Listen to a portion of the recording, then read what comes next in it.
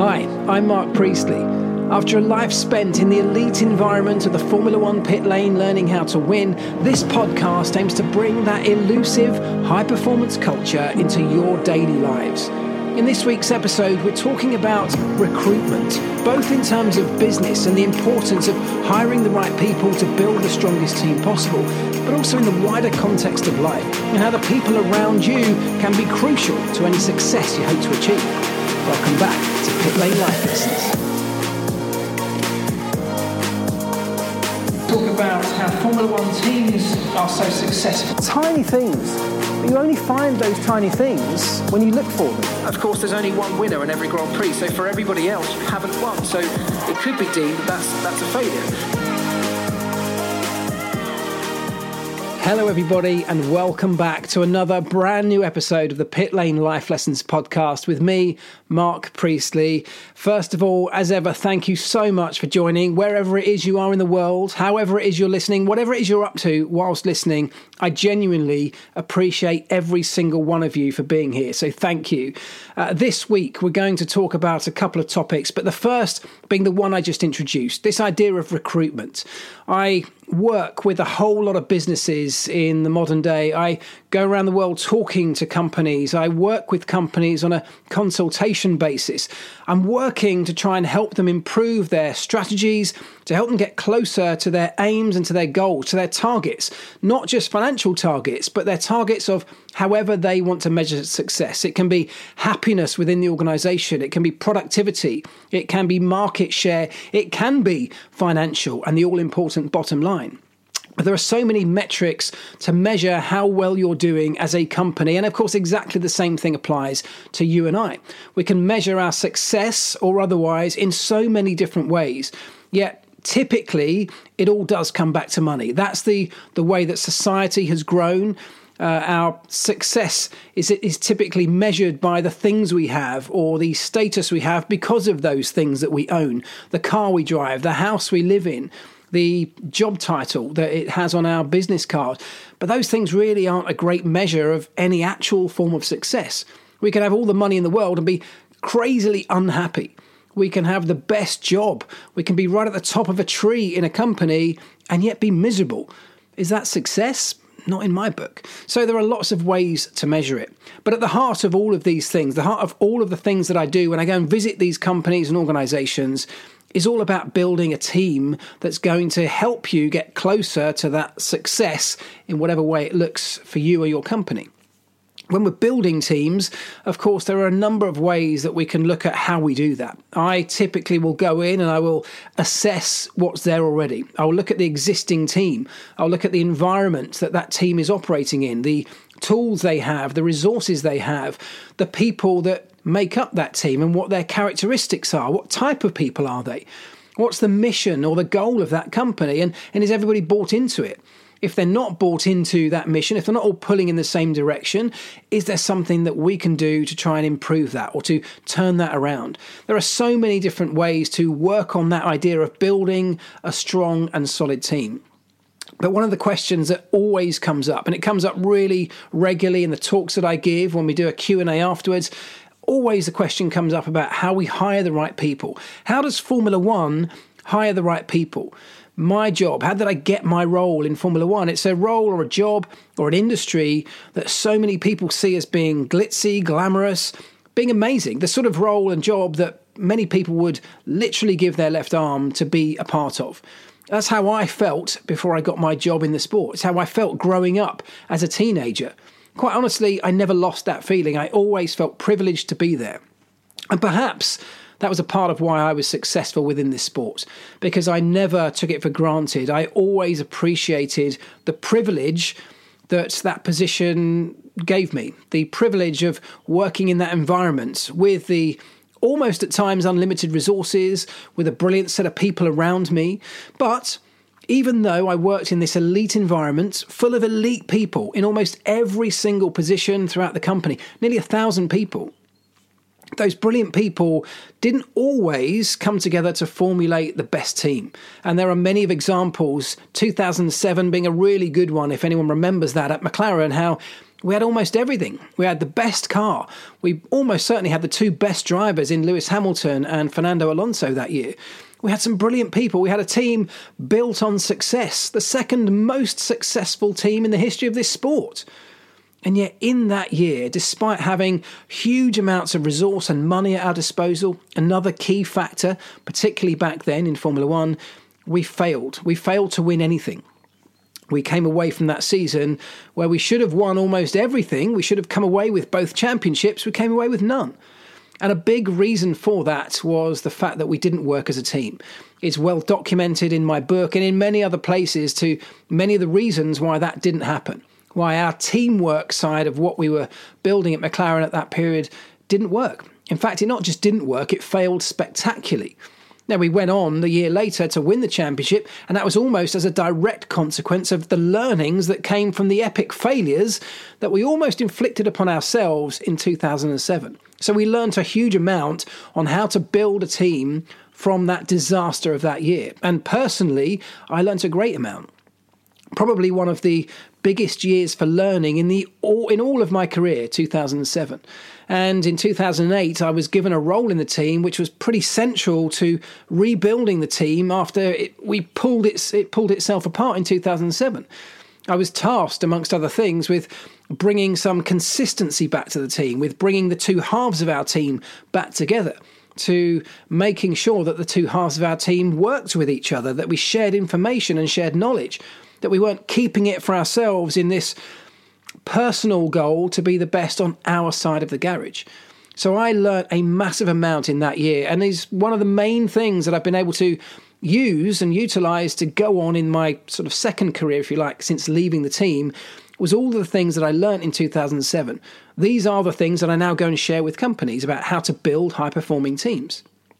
Now, that context, that situation in 2007 and 2008 was very much about how do we correct the failures of the year before? How do we bring the existing people not to fight against each other and work for themselves in these small groups or silos, but how do we bring that existing team back together? How do we bring them all onto the same page and get them all pulling in the same direction, appreciating that if we work together, we're going to be far stronger than if it's just two halves of a team fighting against each other.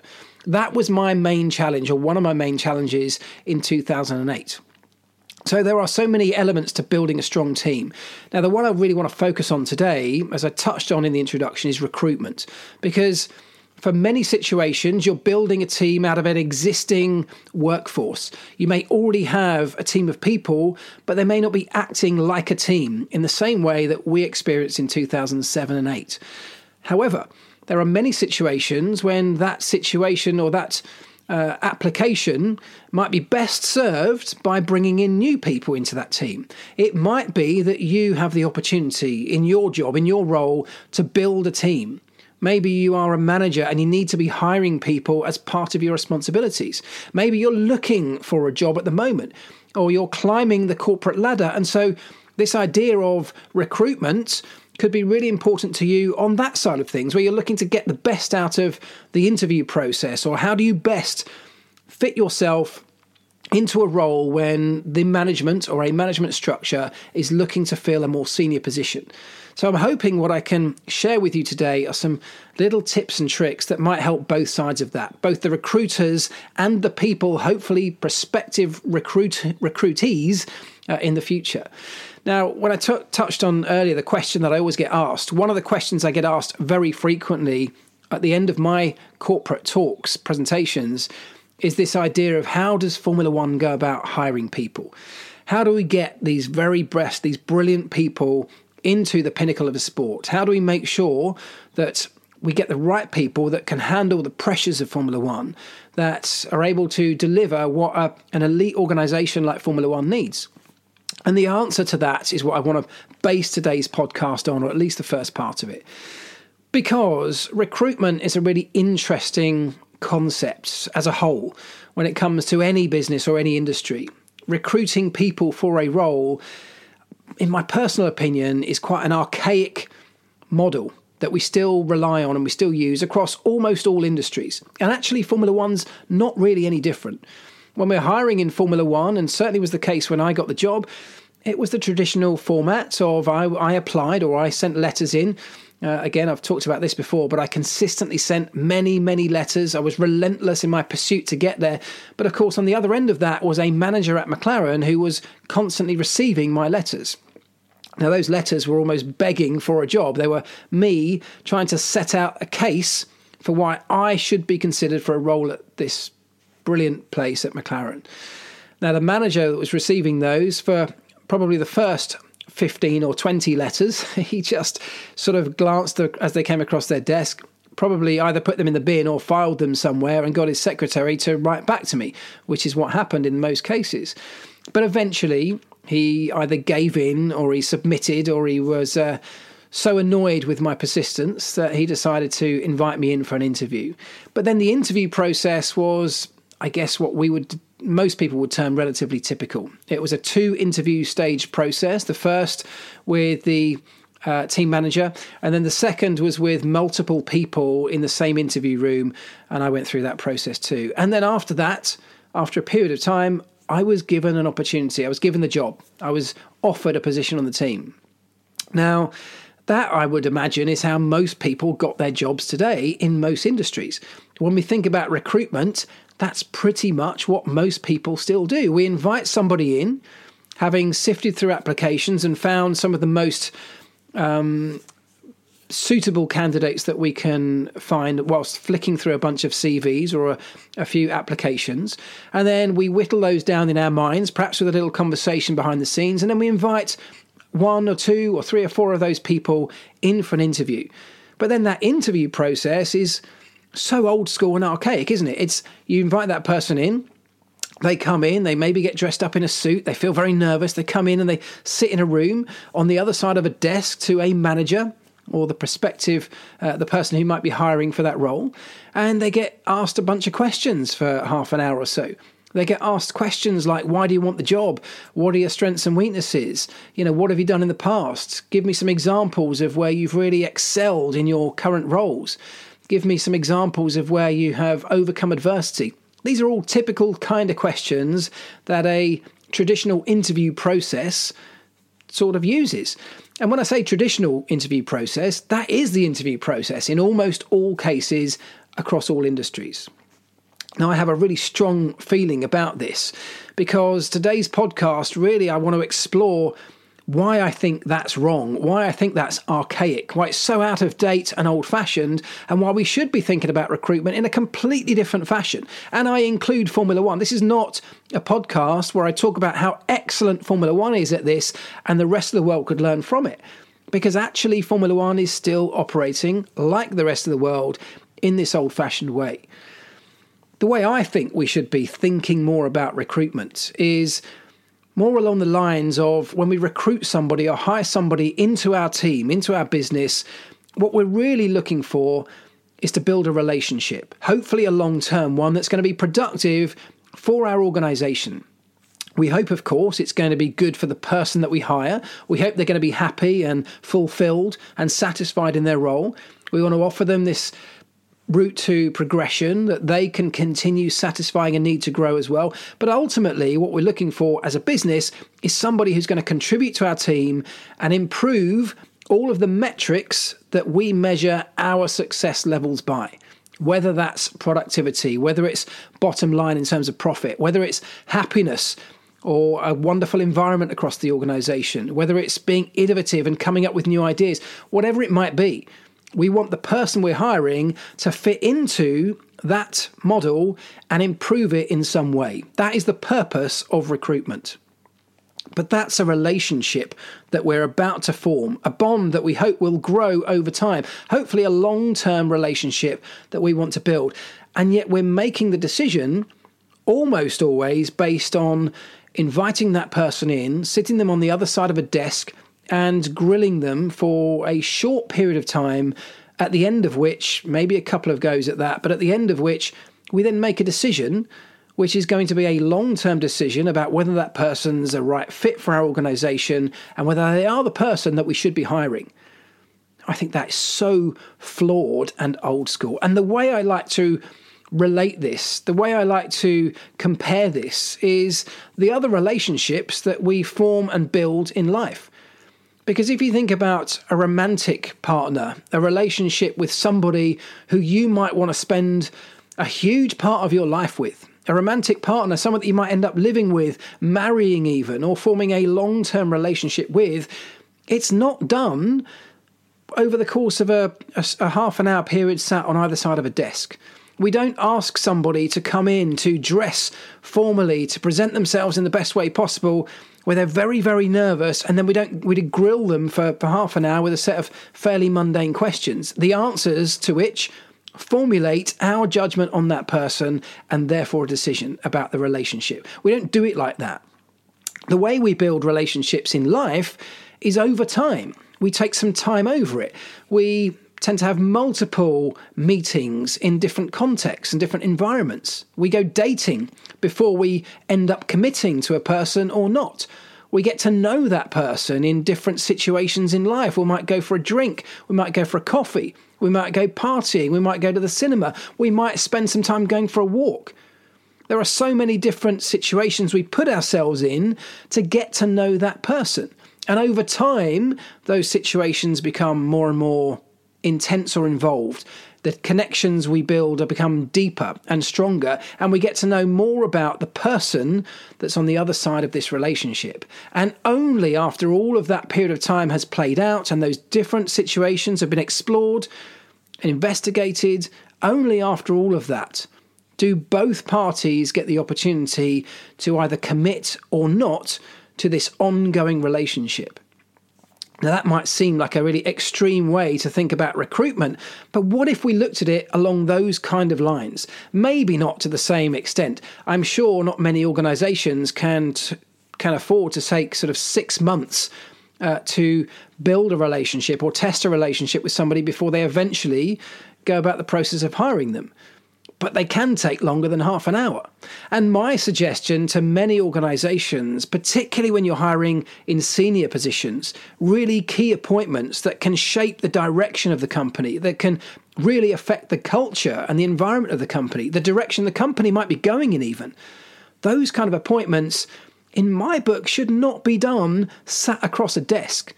They should not be a face-to-face grilling of somebody with a list of questions. They should be meeting that person in different environments and different contexts. Because if we think about what that recruitment process is trying to find out, it's not trying to find out whether that person is necessarily going to be good at the job. There are so many other factors we can tell that from. We've got a CV in front of us. We know their history. We know who they've worked for, what they've done, which roles they've occupied in the past. We can get references from people who've worked with them in the past that will give us all the information about their skill sets, how much knowledge and experience they've got in a particular field, which computer systems they've worked with. We can learn all of that very, very quickly. That's almost binary information. Have they done it or not? Yes or no? And it's easy to find that out. What we're really buying into when we commit to somebody from this recruitment process is the kind of person they are. It's the kind of character they are. And is that person and character going to fit into the environment that you want to create in your organization? If you're building a high-performing team, that will only happen if you have the right culture within the organization. And that means having the right environment for people to thrive. It means having an environment of positivity, of creativity, if that's what you need, of innovation. People feeling like they've got freedom to put ideas forward or to question the existing ways of doing things.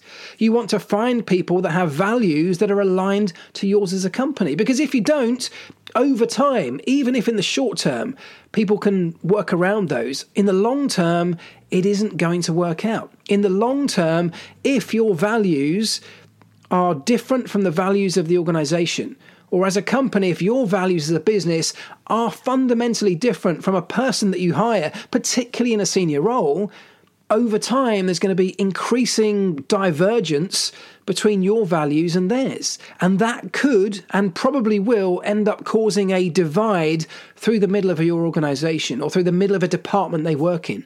It will start splitting the people that work in that department or in that area of the business.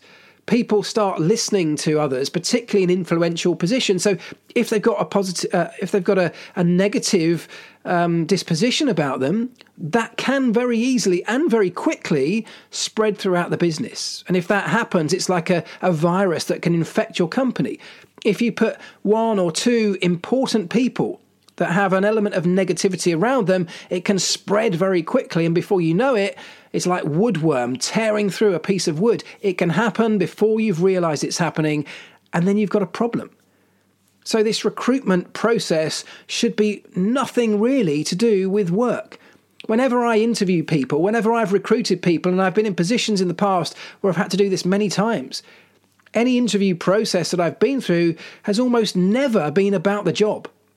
It's almost never been asking questions like, have you done this before? What have you done in this company? What your role's been in the past? How good are you at this particular system? It's never questions like that.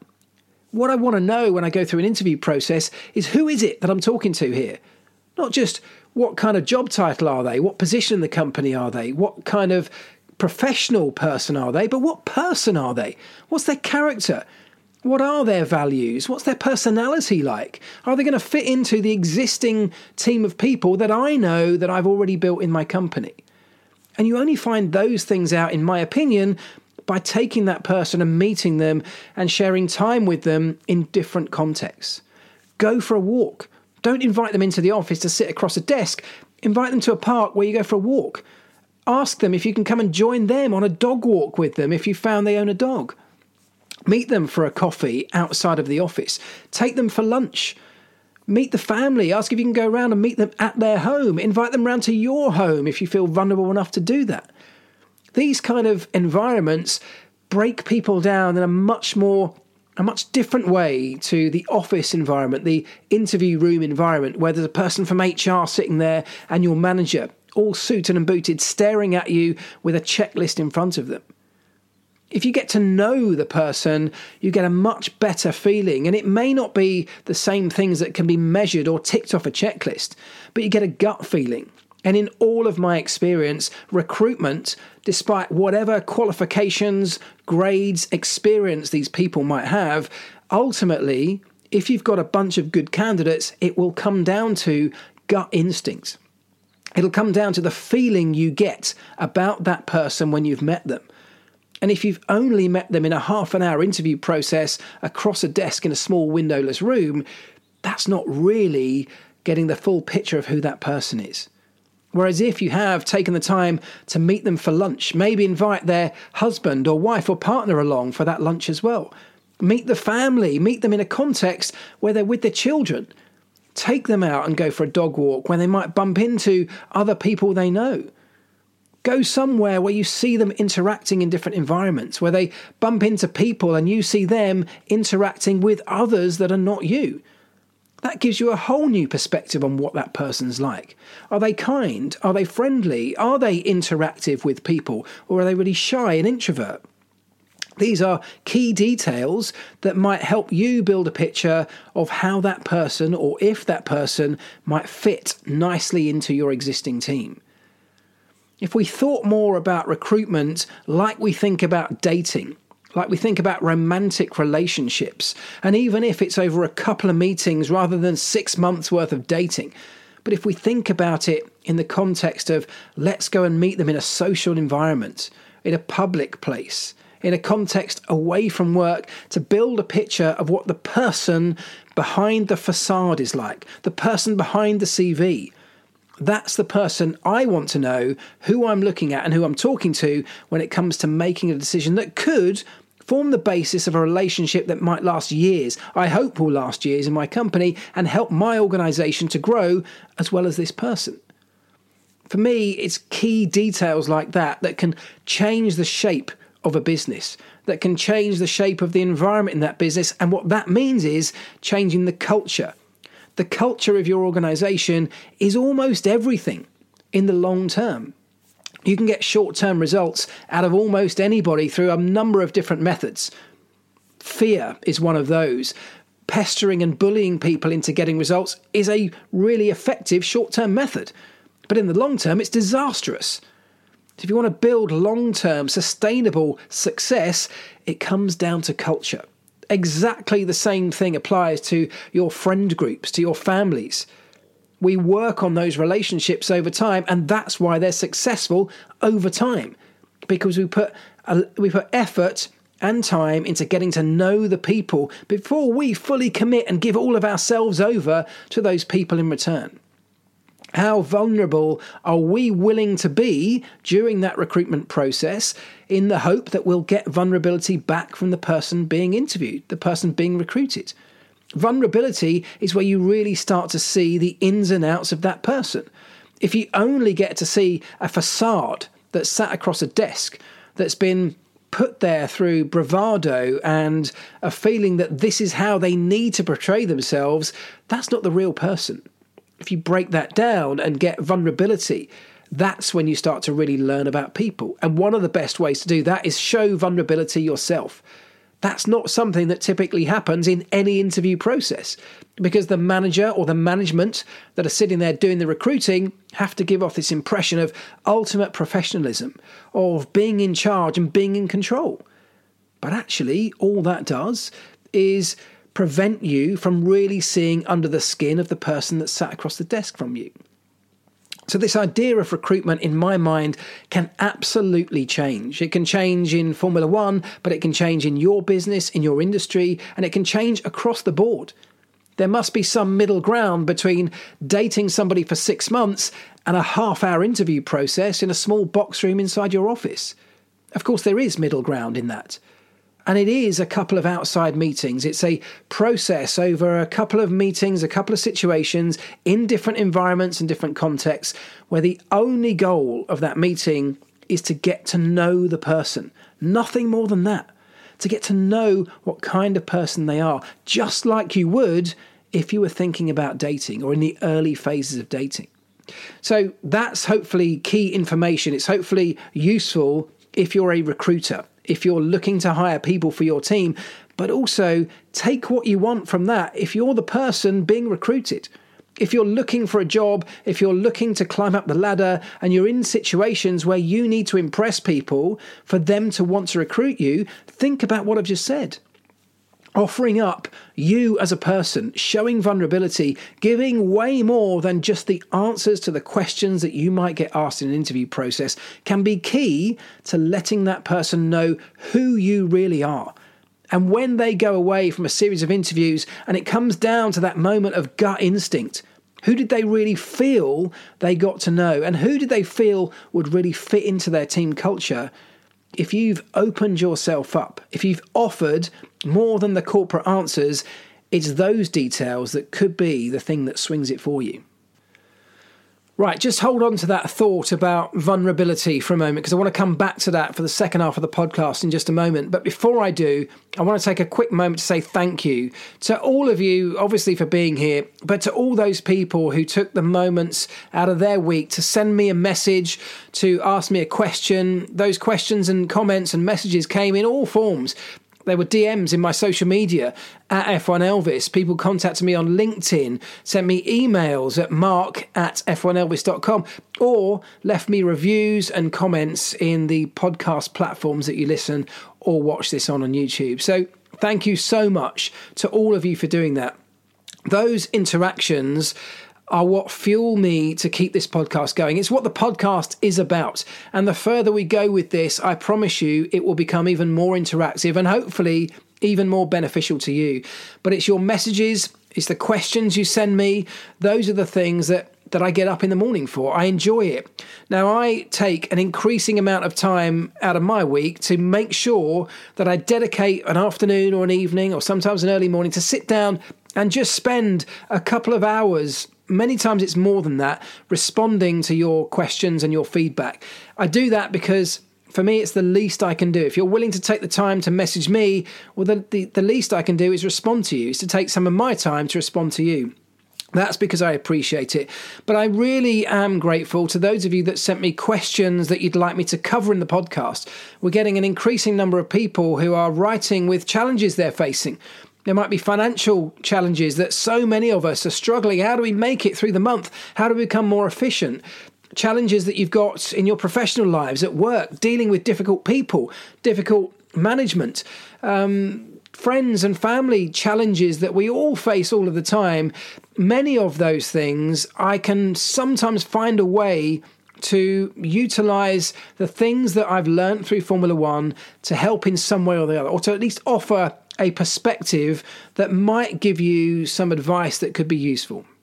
And that's all this is. It's me offering a perspective based on the vast experience that I've been able to build through Formula One of working with so many elite people in every single part of that Formula One business. And when you work with elite people in every day, in every situation and context of life, that rubs off on you, and you find ways to overcome the challenges that many people really can't see beyond in the normal and real world. So if I can help with that, that's what I want to do. Please send me your comments, your questions, your feedback, good or bad, on the podcast, and I will promise you that I will continue to do my best to try and respond to each and every one of you. So thank you. Okay, let's move this on then. We talked about vulnerability there just at the end of part one. Vulnerability in terms of recruitment. How vulnerable do you want to be as a recruiter in the hope that you might get vulnerability from the person you're recruiting? And that throws it up this question of how much, as a prospective employee, how much vulnerability are you willing to put forward? How much of yourselves are you willing to put on offer, let's say on a recruitment, in a recruitment situation, in the hope that your character, your personality, the real you will actually win you that position, will win you the job? Or do you need to put up some kind of facade? Do you feel like you need to put up a front because you've got either imposter syndrome, you've got low self-confidence, low self-esteem, and actually you may not feel like the real you is what will win you the job. It's a pretend you. It's a front that you can create, a character that you can put on for that moment. Of course, over time, that's not going to hold water. If you're building a pretend character, if you're turning up at an interview and putting on the face of somebody who you're not really, with different values, with different beliefs, if that person who goes for the interview gets the job, it's going to be very difficult for you to continue showing up every single day as that character that you constructed for that particular situation. And so being vulnerable, being real, being honest in those situations, yes, there's a chance it may not get you a job on a certain occasion, but on many other occasions it absolutely will. But what it will do is get you the job that's right for you, because then you can show up for work being normal, being yourself. You don't have to portray a character. The real you can turn up every single day for the number of years that you're still in that particular company without having to remember who the character is you're playing. So true vulnerability, true honesty in those situations is almost always the best way to be. And the interviewer has a really key role, like we discussed, in getting that out of you. And as an interviewer, being open and honest yourself and vulnerable is probably the best way to do that. The reason I wanted to talk about vulnerability and how much of ourselves we release to the world in these situations, how much we lay on the table and put on show, is because we're going through F1 launch season right now. Formula One teams are going through the process right now of launching their cars to the world. Now, I use the word launch in the vaguest possible terms, because as many of you will know, we've seen a variety of launches so far. We've seen cars from 2022 dressed up in the new colour scheme, the new livery, and put forward to the world, portrayed as the new car. But we all know that it isn't. There are changes to these cars that really give it away. The detail is all there. Some teams have put their real car or a version of their real car out there on display. And we've even seen now cars taking to the racetrack. And at that point, it's impossible to really hide the details that are on board your car because it's the real car. It's there. It's turning a wheel and we all get to see it. So this question of, within the context of F1 launch season, how much of what we've created, how much of ourselves, how much of our personality, how much of our characters and our cars in Formula One senses, how much of that are we willing to put on the table and lay out on the line for everybody to see? Now, typically over the years, F1 launch season has been a really secretive part of the championship, a really secretive and cloaked part of the calendar year. And I've been involved in many F1 launches where we dress things up, we hide things, we bolt on pretend parts to a car for a launch to try and throw the scent off for other teams who might be sniffing around having a look.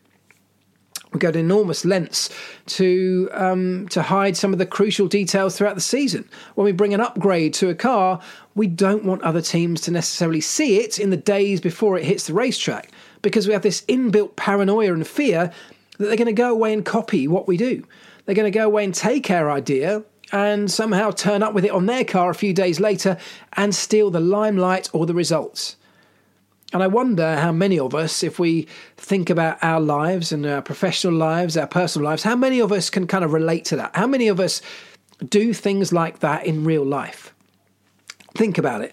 When we are meeting new people, and we just talked about it earlier, the interview process going for a job, how many of us do turn up with the real us on display, or how many of us hold some of us back and put up this front and only release certain elements of our character or our personality into this environment that we've put ourselves in?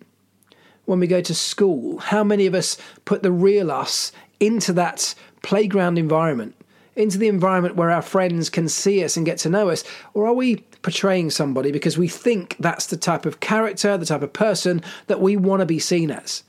And I bet we all do it. I bet we all do it all the way through life. I'm sure it becomes less and less the older we get. I've found that as I get older, I have less requirement to do that. I have less need to try and appear as somebody that I'm not. And I feel like, and I hope, I'm much more honest today with myself and with the people around me about who I am than I probably was when I was 15, 16, 17 years old. Of course I was, because back then it was about, I was trying to be macho, I was trying to be clever, I was trying to be cool, I was trying to fit in with a crowd, I was trying to fit in with what I deemed society wanted me to be. And I'm sure we all do this to certain extents today. I've talked about before on social media, the kind of person that our social media profiles portray of us, for many people is not that close to reality. So my question in all of this was, when thinking about Formula One teams unveiling what they've created to the world, are they really unveiling what they've created? Or are they unveiling tiny elements of it just for the purposes of this exposure on launch day, and they're holding actually the reality of these cars back until we get to a racetrack? And of course, that is what's happening in almost every case. But then I started questioning, why do we do that as a Formula One team? Back in the day, it was because absolutely a team could see something on our car. They could see a front wing and they could go away and they could be consistently testing it. They could simulate it. They could create a model of it, run it in the wind tunnel 24/7.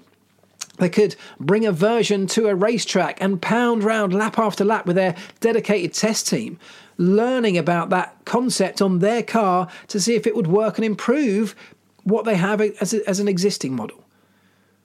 Today, though, that's not quite possible in the same way. We've got massive restrictions in terms of testing. In fact, nobody can go testing other than the group tests, pretty much, bar your sort of little filming days, which are highly restrictive. So if I saw somebody having a front wing on the car, what am I going to do between the launch period? If I see somebody release a car and I like what I see and I'm working for another Formula One team, what do I do? Well, we can flag it to our drawing office and they might go away and they might have a little sketch around, and they might, maybe, if they get to the point where they think it could offer something to them, they might come up with a digital model that they could simulate.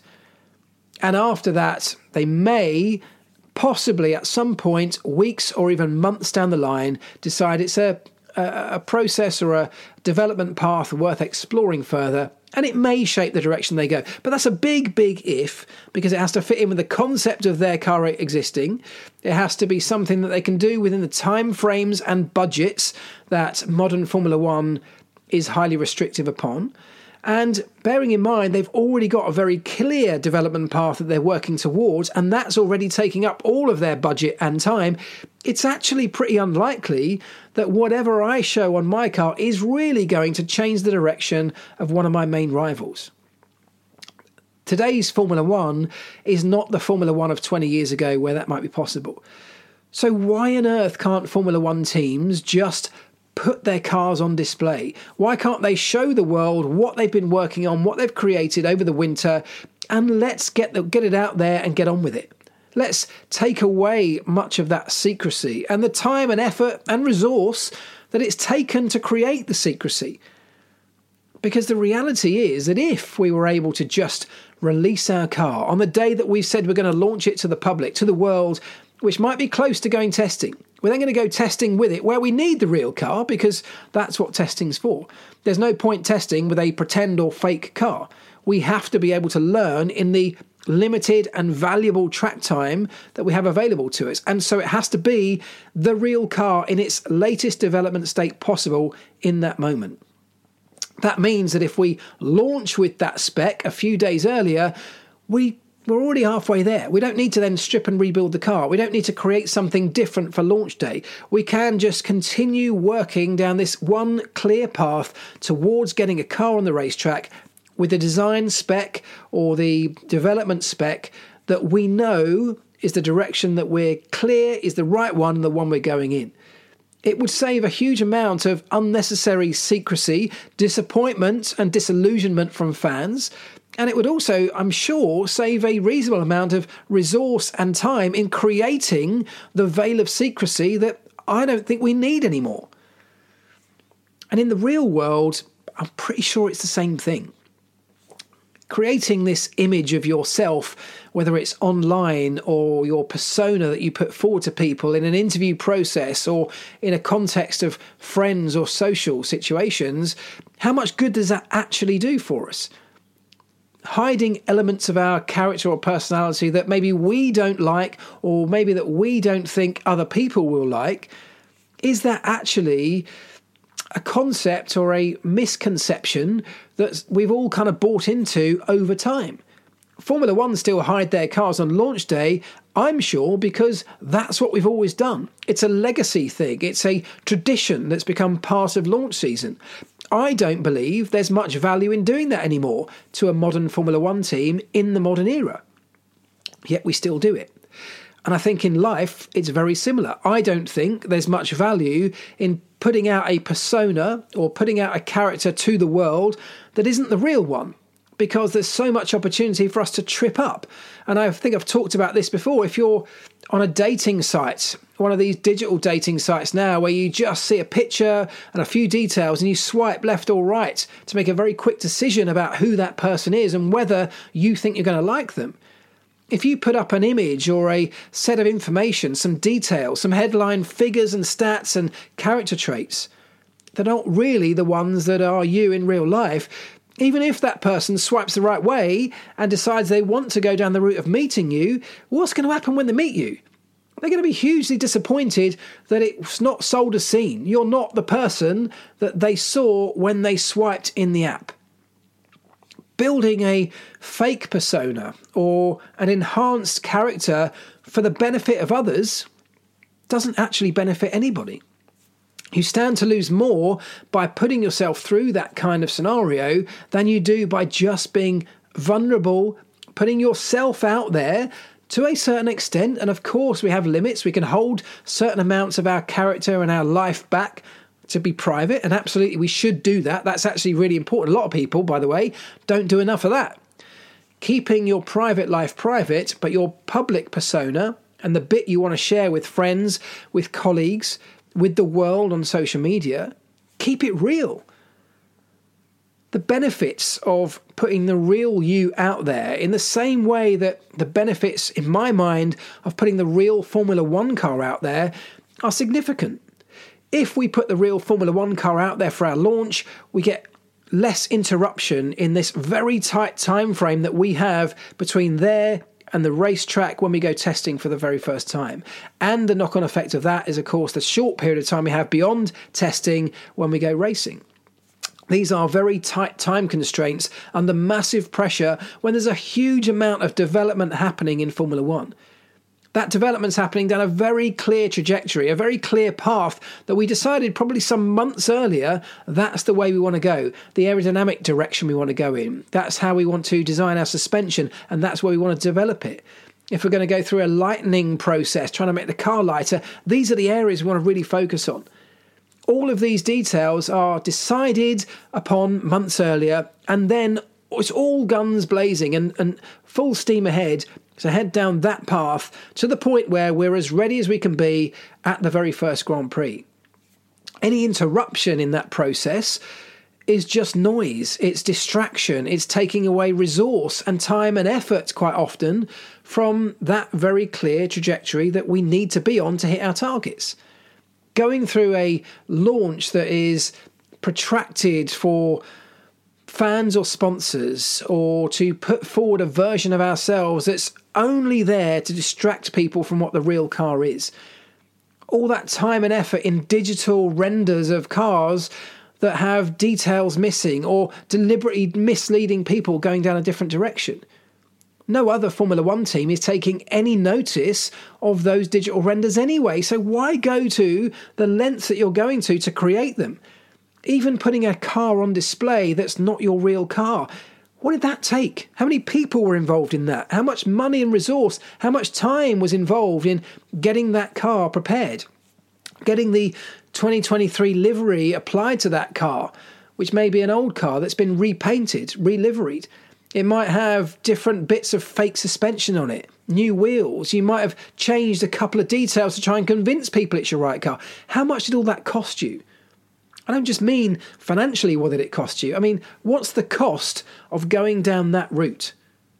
And what's the value of going down that route to you as a Formula One team? I think nothing in terms of value, but in terms of cost, I wouldn't be surprised if it's reasonably significant. The same thing applies to us. What's the cost of us trying to construct a character for the purposes of others, to try and mislead people into thinking we're somebody that we're not? What's the cost of all that? There's cost to us in terms of the stress of trying to keep up with that character, trying to maintain that facade, which you can only do behind the veil or the secrecy, the blanket of your phone screen. If you're talking about digital and social media, you can keep it up easily from behind your keyboard, but what about when you get into the real world? What about when you meet somebody who knows you as that online character? What about when you go through the dating process and somebody swipes the right way, asks to meet you? What are you going to do then? Are you going to try and keep up that facade on the date? It might work the first time or the second time, but it will not work in the long term. And it goes back to where we started this podcast, long-term relationships, whether that is in business or socially, romantically, whatever. Long-term relationships only happen and are only sustainable in a successful way when there's total honesty and vulnerability about the characters, about the people that we are. People being true to their values is one of the most important things that any relationship is based upon. And creating a false persona, whether it's online or otherwise, will almost certainly be going against your core values. Otherwise, why create the false one? Why not just put the real one out there? If we put the real persona and character, the real version of us, if we put that out into the world, some people may not like it, but some will. And it's the ones that will like it, that do like it, that grow to like it, or that want to learn more about it. It's those people that are the people that are going to form our bonds and our teams as we move forward. You skip a big part of that selection process by being honest and vulnerable right from day one. If we put out a false character or a caricature of ourselves, we've got to go through a process of, at some point, unveiling the real us to the person that we're meeting, or they've got to do the same to us. Now, that can be a big risk, a gamble. It can go through massive stressful situations at the time when you've got to do that. If you've lied to somebody through a dating process about where you live, who your family are or what they do, what your living situation is, as an example. If you're hiding the fact that you smoke, for example, I know that happens in many contexts. If you're doing that, there's going to come a time when either you're going to get found out or you've got to come clean. Now, that's going to be hugely stressful. Building up to that moment, you're going to find that very difficult. It's going to create all sorts of pain points in the build up to that before you even do it. Just the process of thinking about doing that, when you get to know and like this person, you want to take the relationship further, it's going to be incredibly hard to eventually come clean. And then the moment you've got to do it, well, that's just so hard, so difficult. But think about the consequences of doing that. The person you're about to come clean to now knows you've been lying to them all this time. You haven't been honest. You've been, in fact, dishonest about elements of your character, elements that they may have grown to like. That completely pulls the rug out from beneath them. And by the way, this is not just a dating thing. This is the same in companies and businesses. This is the same in all relationships. If all of a sudden at some point you've got to come clean about who you really are, all parts of that relationship become undermined. The trust that you may have built over time building up to that point, trust that you may have been essential in the factor of you deciding you want to now come clean because you now have built so much trust, you feel ready to share the truth of this person. That trust can all be wiped out in the moment that you have to then come clean and tell the person that the guy or the person they have grown to know and love is not the real person. That actually there's some elements of that person that you may not like so much. Or even if you do like, they're not the ones that you've seen or met or got to know so far. Imagine what that does to the person receiving that information. Trust is vital when it comes to relationships in any context. And if you're talking about business, if you're talking about corporate and company business, it's the same thing. Trust is absolutely essential. If you portray your company in a certain way, but then you don't act in that same way, your company values don't back up those behaviors that you're putting out there to the world, it's going to fall apart. It's not going to be sustainable. The relationships you need in business to be successful won't be there. And certainly they won't be there for the long term. So trust, vulnerability, being honest about who you are and living as close to what you believe your values are is absolutely key in almost every aspect of what we do. Not very many people do that in their younger years because we have an inbuilt need, a sort of innate need to try and fit into certain groups. And that's perfectly natural. That's part of our evolution. As tribes, we grew up having to fit into an existing tribe. There was no scope or space for somebody to be an individual many thousands of years ago because you wouldn't survive. You needed the tribe. You needed to be part of that tribe and to fit in with the tribe to survive. And so it's no surprise that as teenagers, we feel that same need. We feel like we have to dress the same as the people around us, like the same music, go to the same places. We go through this internal dilemma around that period of time in our lives, deciding whether we want to or need to fit in and how we need to go about doing that. Do we compromise our values to fit in with the group because that's what everything internally and innately is telling us to do? And many people just do that as teenagers. I did it. We all did it. But as you get further on in life, as you grow and you become more self-aware, more self-confident, more in touch with your real values and how you want to live your life, what sort of person you really want to be, the true you, it becomes the opportunity, let's say, or the possibility. It becomes the freedom to start putting the real you out there.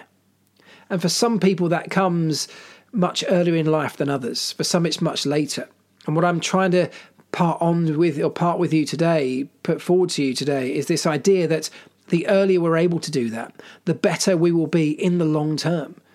It's a little bit like investing. The earlier you start to invest, because of the way interest compounds over time, the earlier you can become true to your values, the greater returns you will see for the much longer period in your life. But it doesn't matter if you haven't done it yet. Do it now.